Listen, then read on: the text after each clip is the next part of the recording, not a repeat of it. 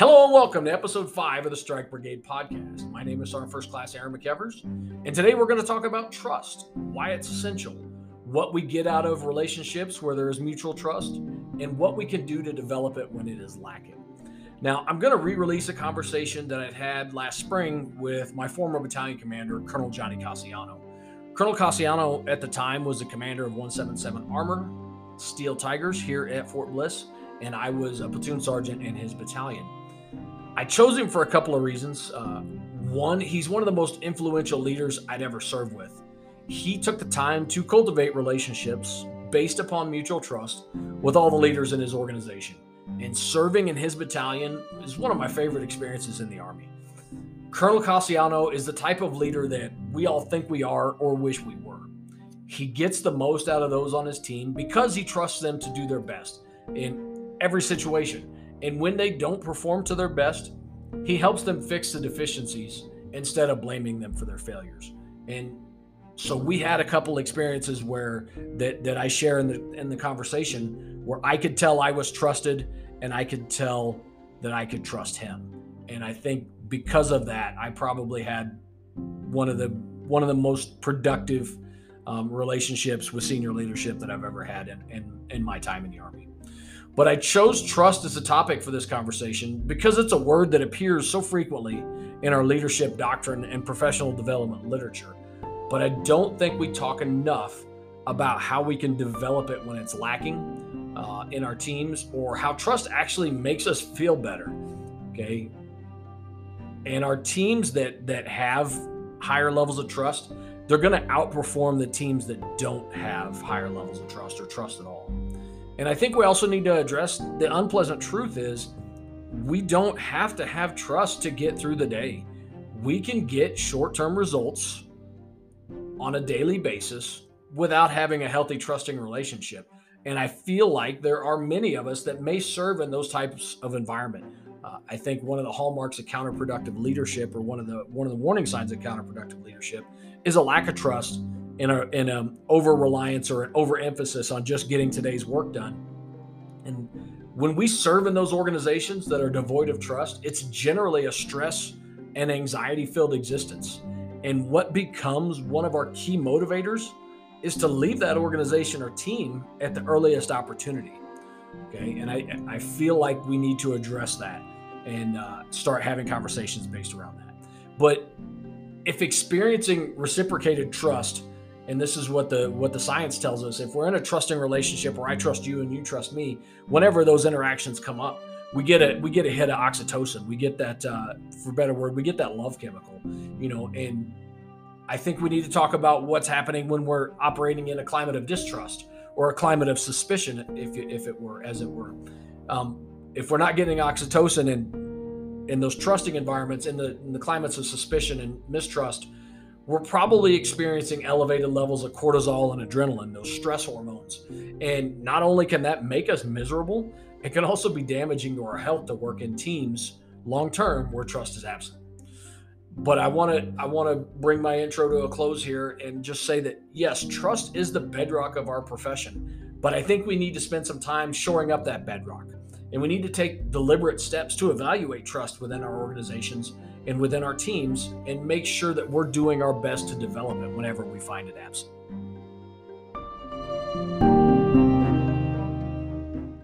Cool.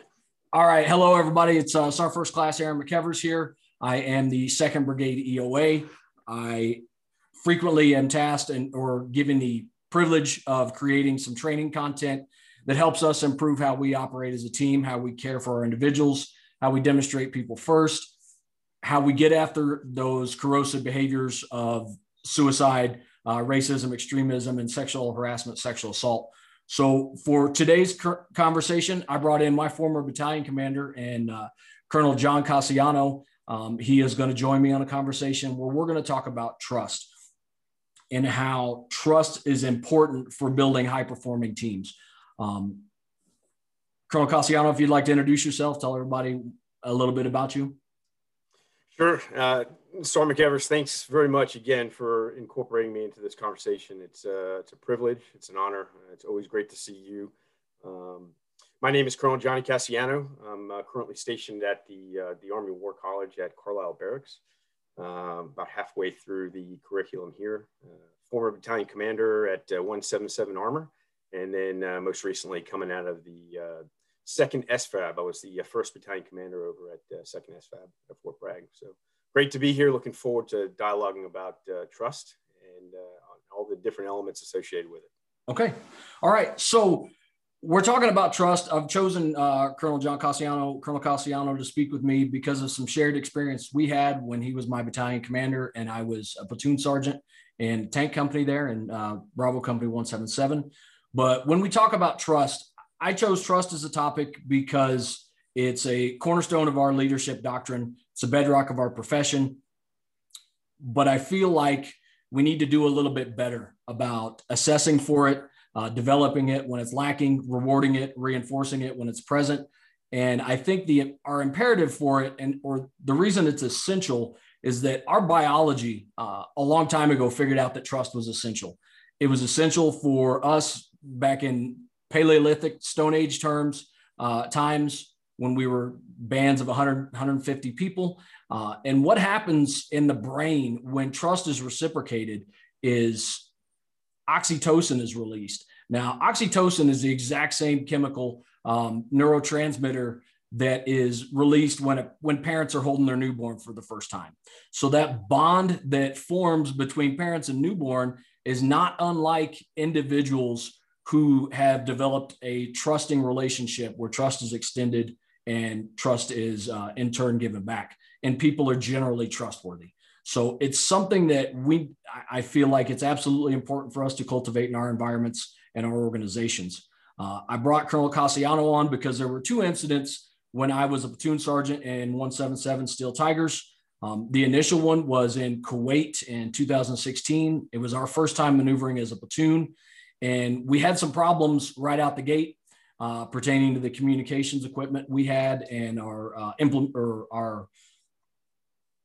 ability to communicate with our tanks. And it was a unforced error, so to speak, on our part.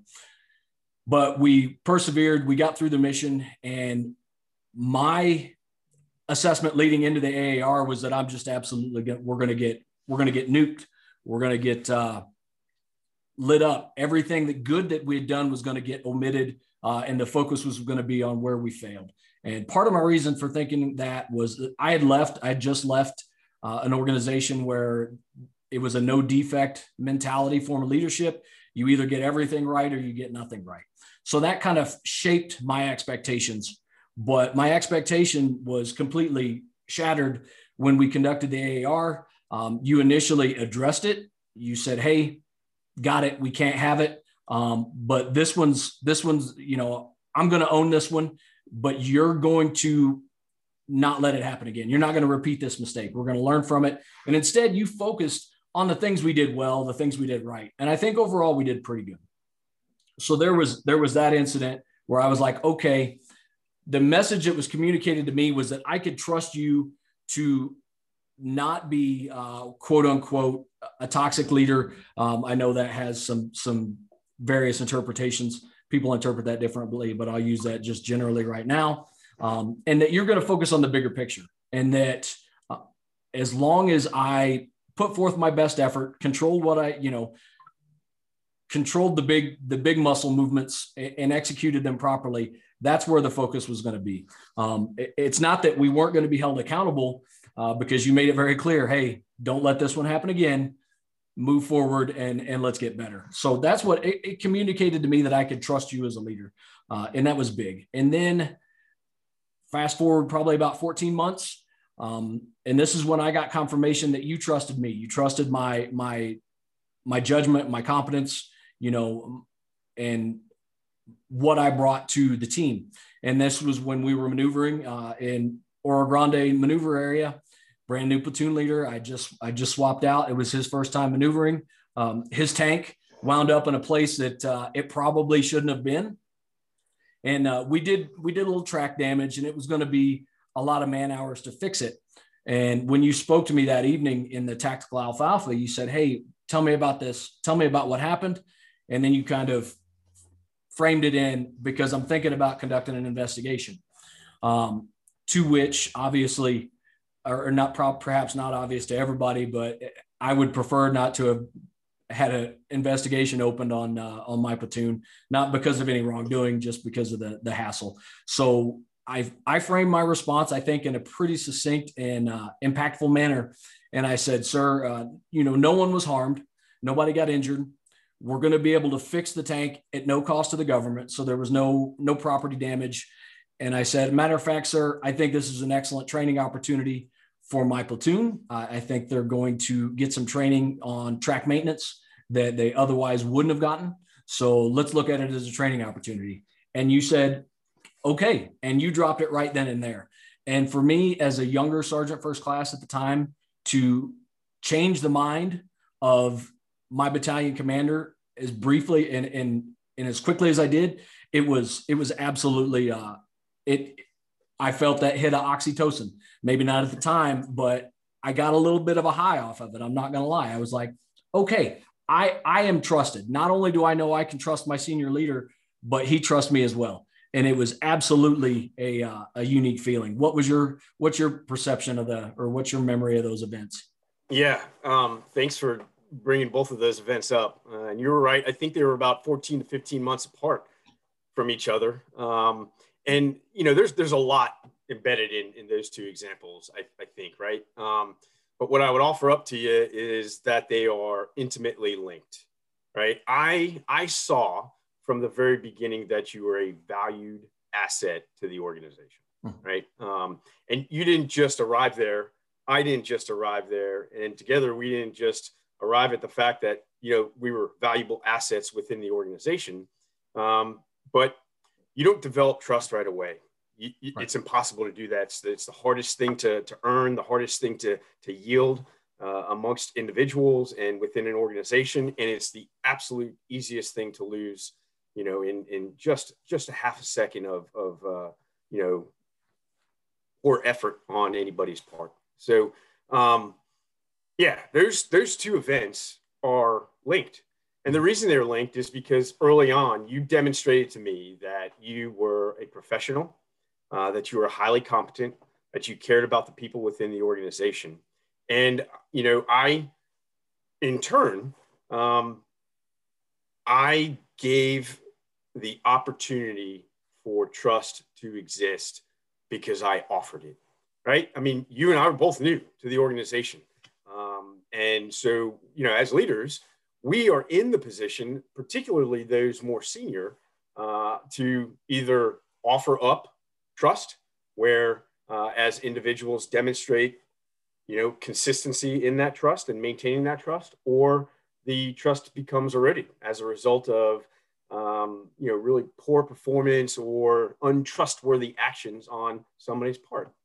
And so, as we progressed, 13, 14, 15 months later, when you communicated to me that, hey, sir, look, here's the situation that exists today with the tank and within the organization, within the platoon, and you communicated to me, you maintained that professionalism, you maintained that level of competence and that level of caring. And I knew right then and there that what you were communicating to me was honest and trustworthy. And so I didn't feel a need to have to investigate as a result of, the incident.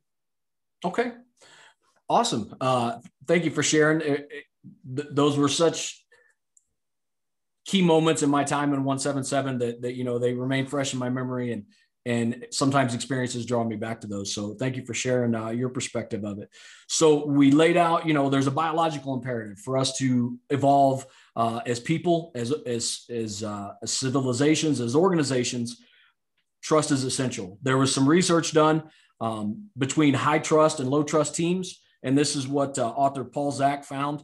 High trust teams, 74% less stress, 106% more energy at work, 50% higher productivity, 13% fewer illness and injury, 76% more engagement.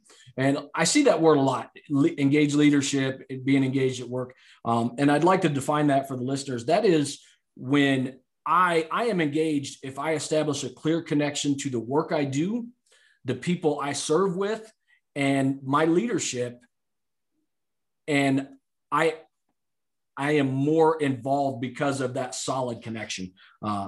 And then also 29% more satisfaction and 40% less burnout. So, there's the biological imperative, there's the neuroscience of trust. I gave you some statistics on how high trust teams outperform low trust teams. You can absolutely have low trust teams succeed in the near term, but you're not going to see that growth. You're going to see that what is commonly referred to as toxic leadership. I also came across a good trust model, and this is for leaders.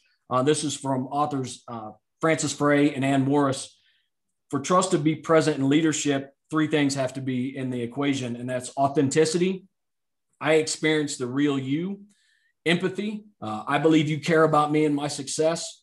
And logic. Basically, your judgment and your reasoning are sound. That's a good model that I like to refer to. But I know you have your own models, some things you look for. Would you share with us what those models are, or what those components are, sir? Yeah, absolutely. It's an environment, isn't it? Mm-hmm. The atmosphere that we cultivate as leaders, I think, first and foremost. Yeah. Going back to your examples originally, creating an opportunity for people to learn from their mistakes is a place where you can build trust very quickly. And I'll offer this to you. If you are confident as a leader, then you should look to push the decision-making authority down to the level where the information lies. Right. Okay. Yeah. And if you do that, you are now demonstrating to that organization that you trust those leaders to make decisions that are pretty darn critical for the success of that organization. Right. And so as mistakes are made, we as leaders have to be able to underwrite those mistakes so that those lessons can be learned.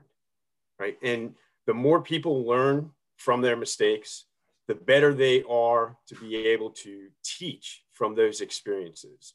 They get to pass on that development and cultivation of an atmosphere and a culture within an organization, an environment that everybody really values being a part of and operating within. Right. So I like your idea or the author's ideas of authenticity and empathy and logic. And I'll quickly touch on those, but offer up some of the things that I look for as well.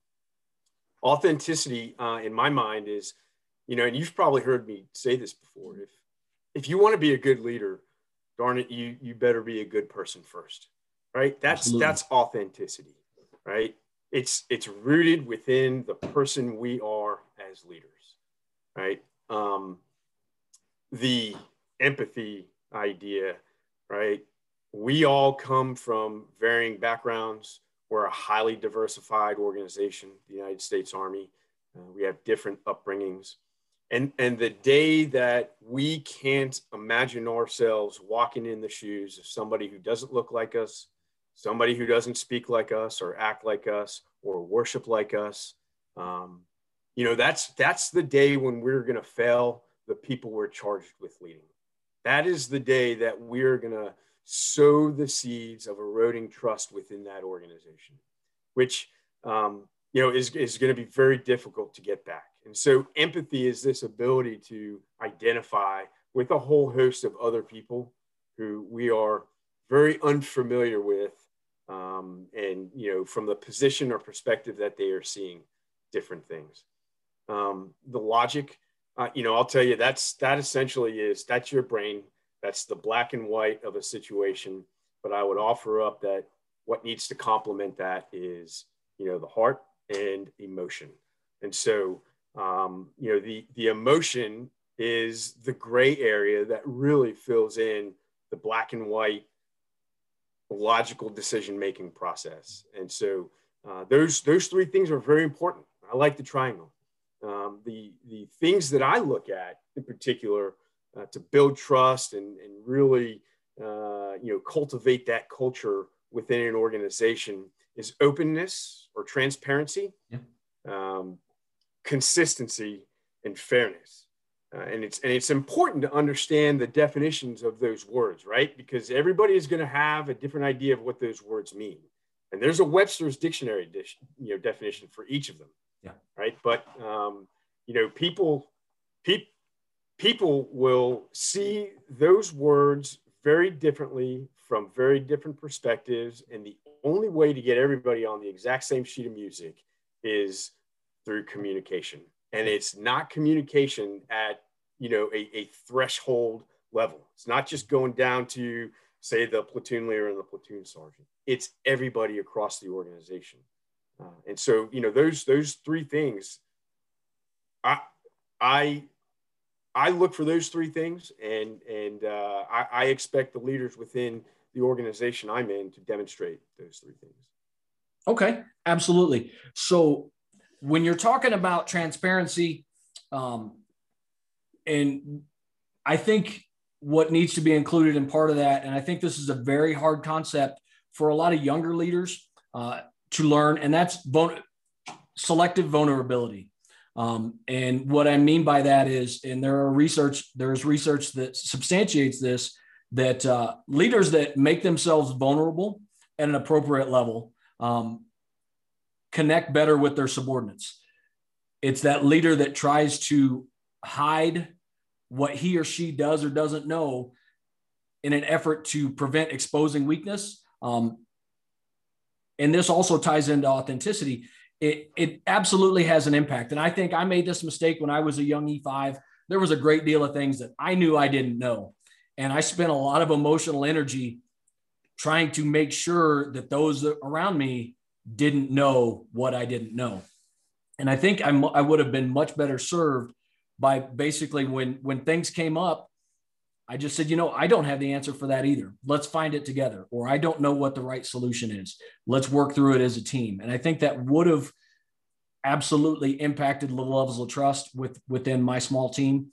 Now that I'm a little bit older, a little bit more confident in myself, I absolutely have no problem stating, if somebody asks me something that I can't answer with any kind of accuracy, I'm going to tell you I don't know.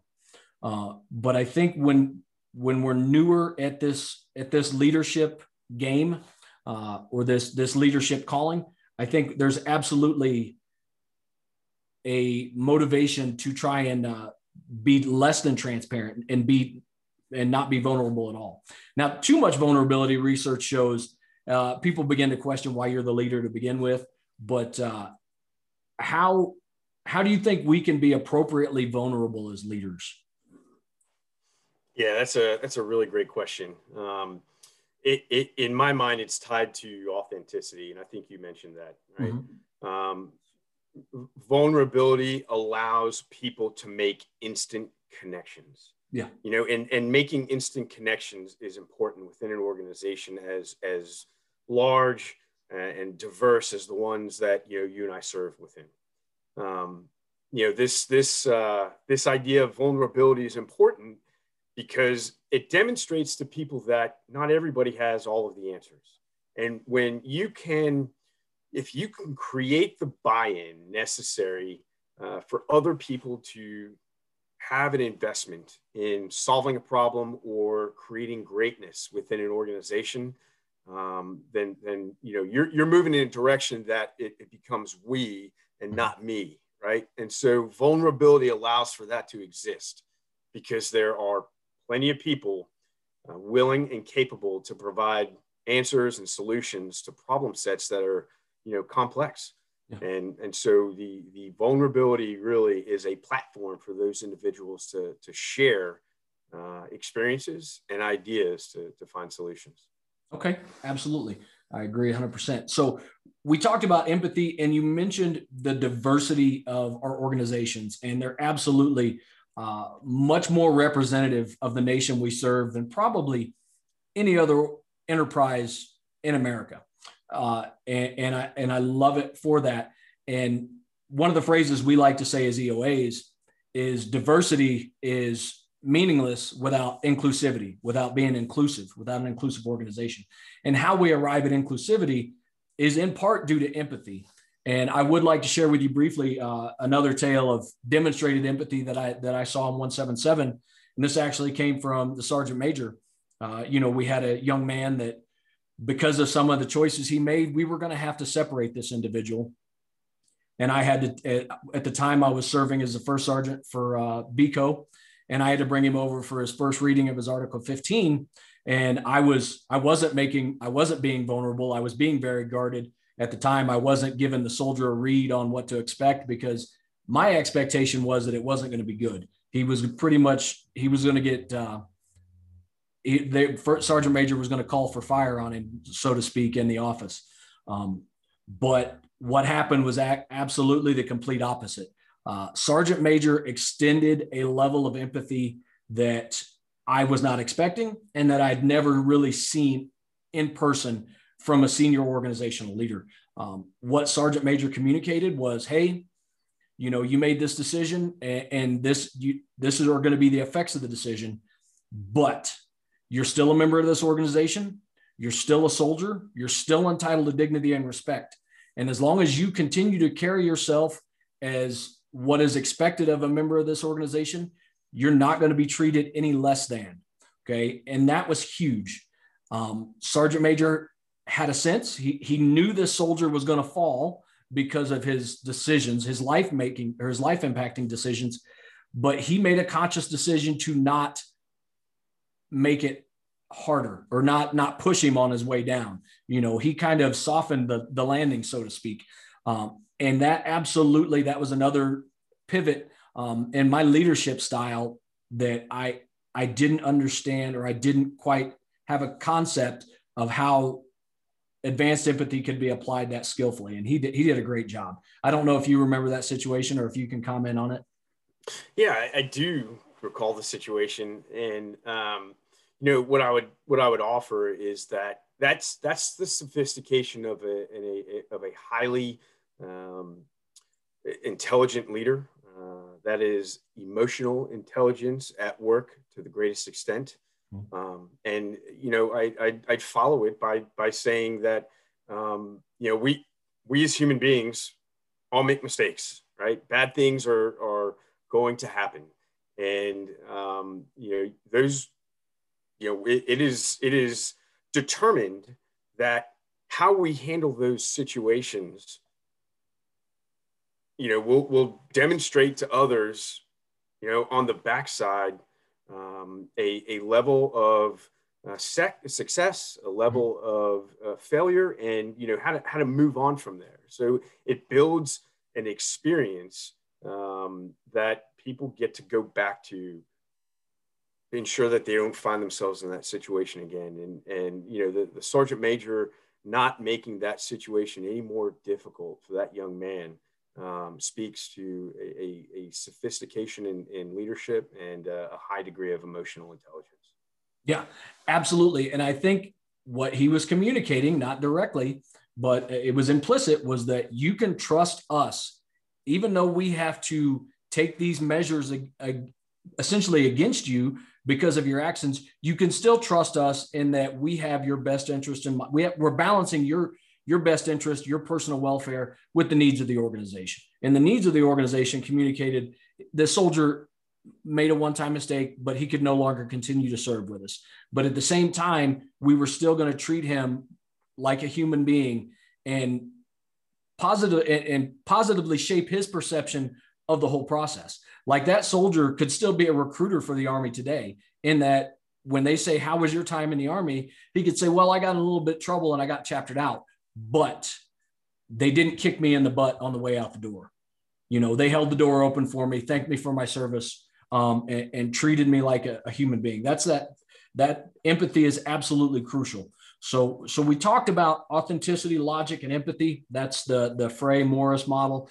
Your model, consistency, transparency, fairness, all that helps us arrive at trust. And even the models we've talked about or we've offered today aren't comprehensive models. There's still more out there and more we could discuss. I feel like we've covered a great deal. But if you could leave a young company commander or a young lieutenant with some sort of mentorship on actions they could take if they find that trust is lacking in their organization, what do you think you would offer up?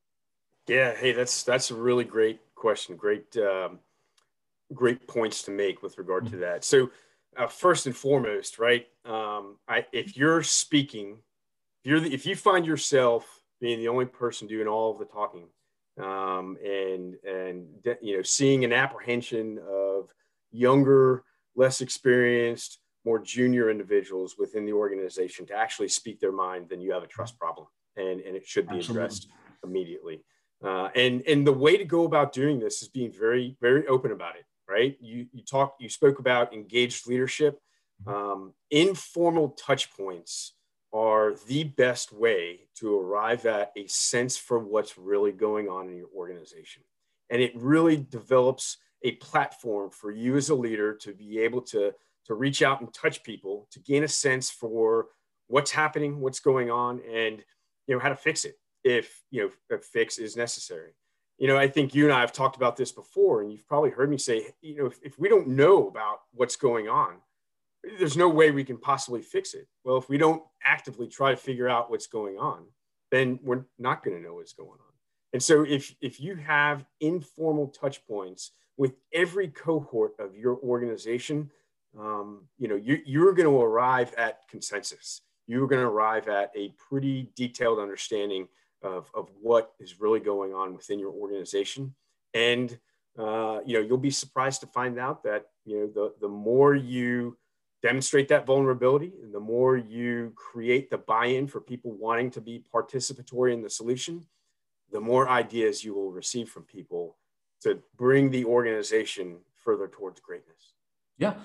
Okay. That's absolutely correct. So basically, to put that in an example, the leader that can take bad news. Okay. Absolutely. We want that. You've got to have a culture that your subordinates can bring you bad news and deliver, because everybody can tell the boss the good news. Everybody's usually knocking over chairs to bring the boss the good news, but nobody wants to be the one to take the bad news to the boss. I would say an excellent indicator of what you just said is if PFC McEvers could come up to Colonel Casiano, in just an informal conversation, when you say, "Hey, how's it going?" Be like, "Sir, actually not very well. We're struggling, with whatever problem, be it maintenance or time allocation for training."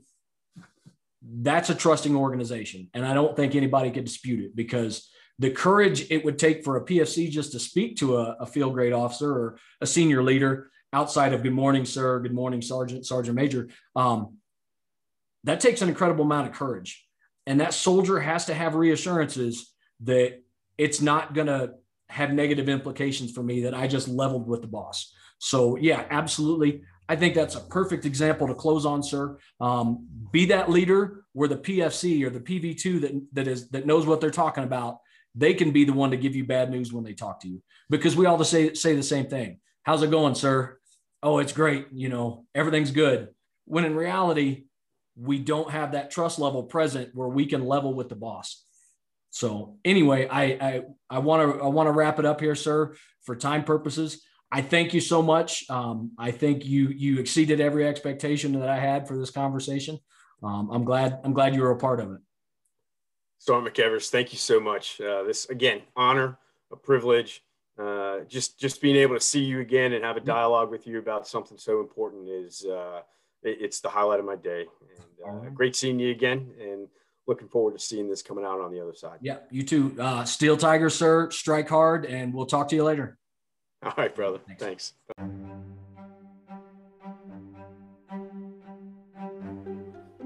So that's going to bring episode 5 to a close. I want to thank you all for listening. I hope you enjoyed the conversation that I had with Colonel Casiano. I hope you can take 1 or 2 points out of it, maybe more, but hopefully they can make a difference in either your personal or professional life, in those relationships that you have with the people that you're working with or spending time with on a daily basis, because that's what it's really all about. It's improving the relationships of the people that we surround ourselves with. That's the intent. That's the outcome of developing trust and having trusting relationships. Before I take off, I have a couple of notes. Again, thank you everybody that has liked and shared and helped promote the podcast. I want to thank everybody that's given me the feedback. I appreciate it very much. Please 100% keep it coming. I'm going to have a little bit of break for leave, but I should have an episode ready for release prior to the new year. With that, I want to tell you all, stay safe, take care of yourself and each other, and we will see you later.